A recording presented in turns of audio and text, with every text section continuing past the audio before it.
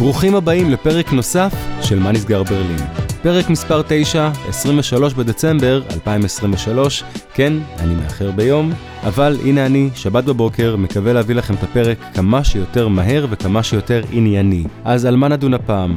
מחאת רופאים, מספרי הקורונה בעלייה, דחייה באיסוף הזבל, סופש ארוך שמתקיים בסופש הזה, אירועי חג המולד השונים ומתי הם נסגרים, מחאות פרו-פלסטיניות גם בסופש הזה, ומסורת גרמנית לערב חג המולד. אז ברוכים הבאים למה נסגר ברלין, בואו נתחיל. אני יודע, אני מאחר ביום ואני גם לא נשמע כמו שאני נשמע בדרך כלל, אני נמצא במקום אחר. בדרך כלל הפרק הזה יוצא ביום שישי, ספציפית הפרק הזה יוצא, אני מקליט אותו עכשיו בשבת בבוקר, ואני מקווה שהוא יצא עד אמצע היום.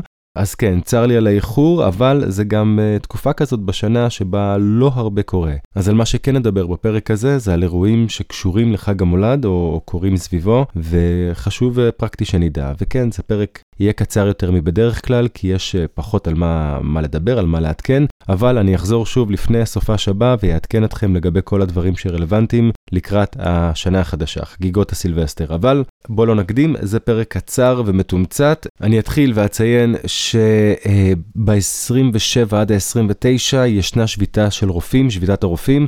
הם מוחים על תנאי עבודה טובים יותר, זה טיפה יותר מורכב ממה שראיתי בכתבה, שאותה אני אקשר כמובן במורגן פוסט בפרטי הפרק. זה תזמון שהוא טיפה לא נעים, כלומר זו גם הביקורת עליהם. אתם יודעים, לשבות פה בגרמניה כדי להשיג מטרה כזו או אחרת, זה כמעט מצופה, אבל אפילו בתקופה הזו של בין חג המולד לניו יר's Eve, בדרך כלל לא מוחים. אפילו החבר'ה של ורדי, של ה-BVG, כרגע לא מוחים.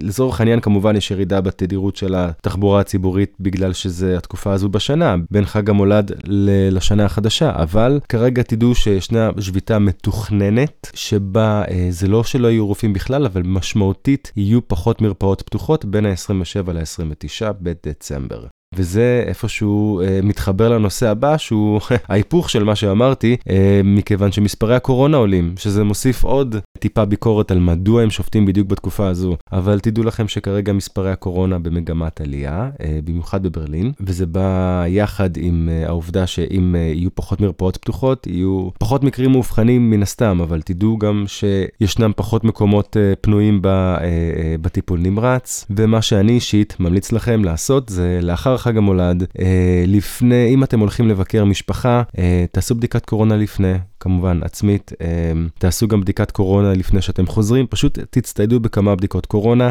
במיוחד אתם אלו עם ילדים, כי אין, בכיתות ובבתי הספר זה בכלל, בוא נגיד שזה הרבה יותר ניכר שם, אז כן, אני ממליץ לכם א' כל להיות מודעים לכך שישנה שביתה של רופאים, ישנה עלייה בקורונה, אני אישית מרגיש את זה גם סביבי, אני מניח שגם אתם, ואז פשוט תשמרו על עצמכם ותעשו בדיקת קורונה, אם אתם מרגישים שאתם מתחילים להרגיש את התסמינים, אז כמובן בדיקת קורונה. ואחרי שסיימתם עם בדיקת הקורונה והיא שלילית, אני מקווה, רציתם לזרוק אותה לזבל, מצוין. איסוף הזבל נדחה, נכון לעכשיו בגלל שחג המולד נפל על תאריכים על יום ראשון, אז יום לאחר מכן אמור להיות יום איסוף זבל, זה נדחה ליום לפני זה. בכל אופן, תדעו שנכון לעכשיו האיסוף של הזבל נדחה, יכול מאוד להיות שאם אתם גרים בבית פרטי ואתם מוציאים את הפחים החוצה, כן, יש גם כזה, אז תדעו שנכון לעכשיו הזבל לא יאסף ביום שבו אתם רגילים, ובבניינים אתם יודעים, החדרי זבל פשוט כנראה יעלו על גדותיהם, וזה גם סוג של ברגיל, אבל תדעו שאם נראה שיש הרבה זבל, זה בגלל זה. כמו שאמרנו, פרק מקוצר היום קצת, אז מכיוון שהחג השנה יוצא על יום ראשון, ולאחר מכן, מן הסתם זה גם יום חופש, ה-26, בוקסינג דיי. אם אתם לא יודעים מה זה אומר, תעשו גוגל, זה לא ברור, אבל תדעו שגם זה קורה.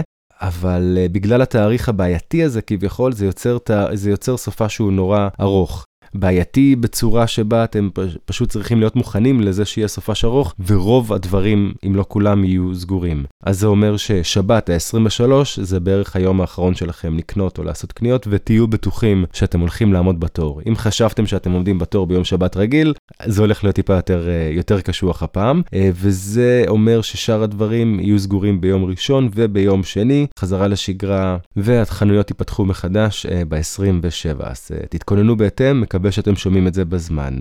בנוגע לאירועים בחג המולד עצמו, שווקי חג המולד יהיו סגורים החל מיום ראשון אני מניח, אולי יהיו כאלה כמה שפתוחים בבוקר. מי שרוצה להתעדכן ספציפית באזור שלו ואולי למצוא איזה משהו שפתוח כדי להשלים, אני ממליץ לכם שוב לבדוק את המפה של ברלימאמה.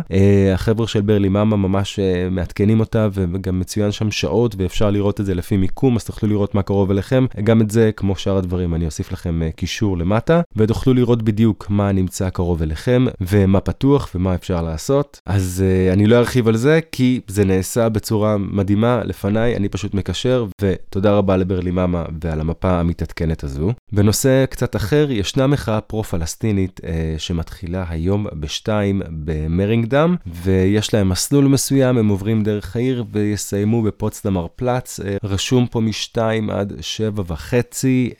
דבר ראשון, אני רוצה לציין, כמובן אני אקשר גם קישור לאתר שממנו אני לוקח את העדכונים האלו, אני לוקח את זה מאתר שנקרא palestinasolidaridad.de ופה יש להם פירוט של כל המחאות הפרו-פלסטיניות בכל גרמניה, אני פשוט מציין בפנינו את מה שרלוונטי בברלין. אני כן רוצה להגיד שזה נראה מאורגן, העיצוב הגרפי נראה מקצועי, המיקום, אפילו יש עוד אתר שאני בודק איתו את המחאות, שזה האתר של משטרת ברלין, שבו הם ממש יש להם טבלה מתעדכנת גם שהם נותנים את שיש פירוט של כל המחאות שאמורות להתקיים בתאריך מסוים ובמיקום מסוים. הסיבה שאני מציין את זה היא מכיוון שכל פעם אני שמתי לב שהמחאות הפרו-פלסטיניות מתקיימות במקום אחר. זה נראה, כמובן שיש פה יד מכוונת, וכמובן שיש פה מימון, אבל הצורה שבה זה נעשה, זה פשוט נראה, אין לי מילים, זה פשוט נעשה בצורה טובה, אין דרך אחרת להגיד את זה. אני אישית לא ממש יודע מה המספרים שמתייצבים למחאות הפרו-פלסטיניות, אני מניח שאולי לא כמו בשבועות הראשונים של הלחימה, אבל מאלו שאני כן ראיתי, או שמזלי ראה ככה שתצטריך לעבור דרכם,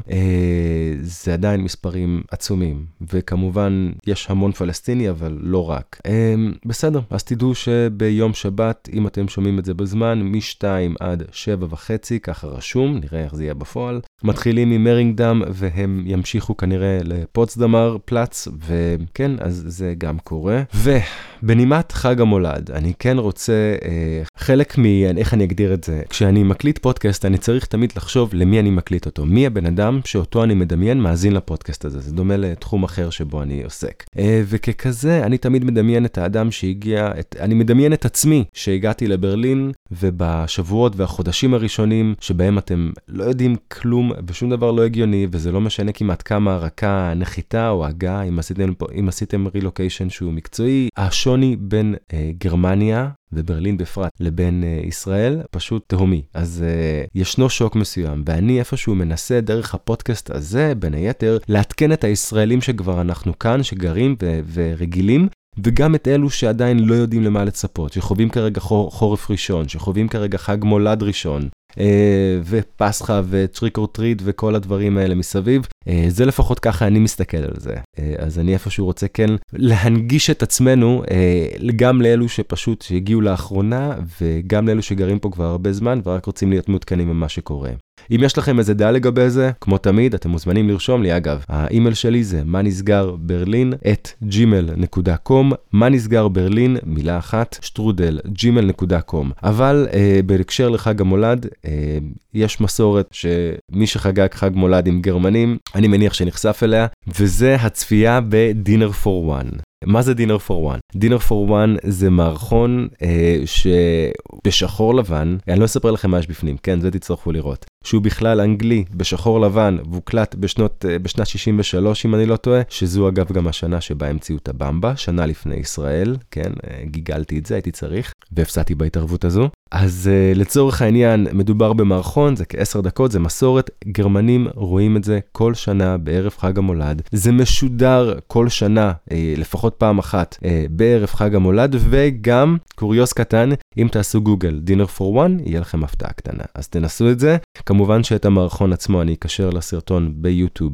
בפרטי הפרק, ובנימה זו אני אאחל לכם המסע, אם הייתם צריכים לנסוע רחוק כדי לבקר משפחה שעבר חלק, אם הייתם ברכבות שלא היה עיכובים, אם הייתם בדרכים שלא היו פקקים, ואם נשארתם בברלין, תהנו מהשקט ומהחנייה, וזה כמובן עד השנה החדשה, עד סילבסטר, ושם עד אז כבר אנחנו נדבר שוב. אז תודה רבה שהצטרפתם אליי לעוד פרק נוסף של מה נסגר ברלין. אני מעריך כל אחד ואחת מכם. אם יש לכם רעיונות, הצעות, פניות, כל דבר, צרו איתי קשר, האימייל למטה בפרטי הפרק, ונשתמע בשבוע הבא. יאללה צ'וס.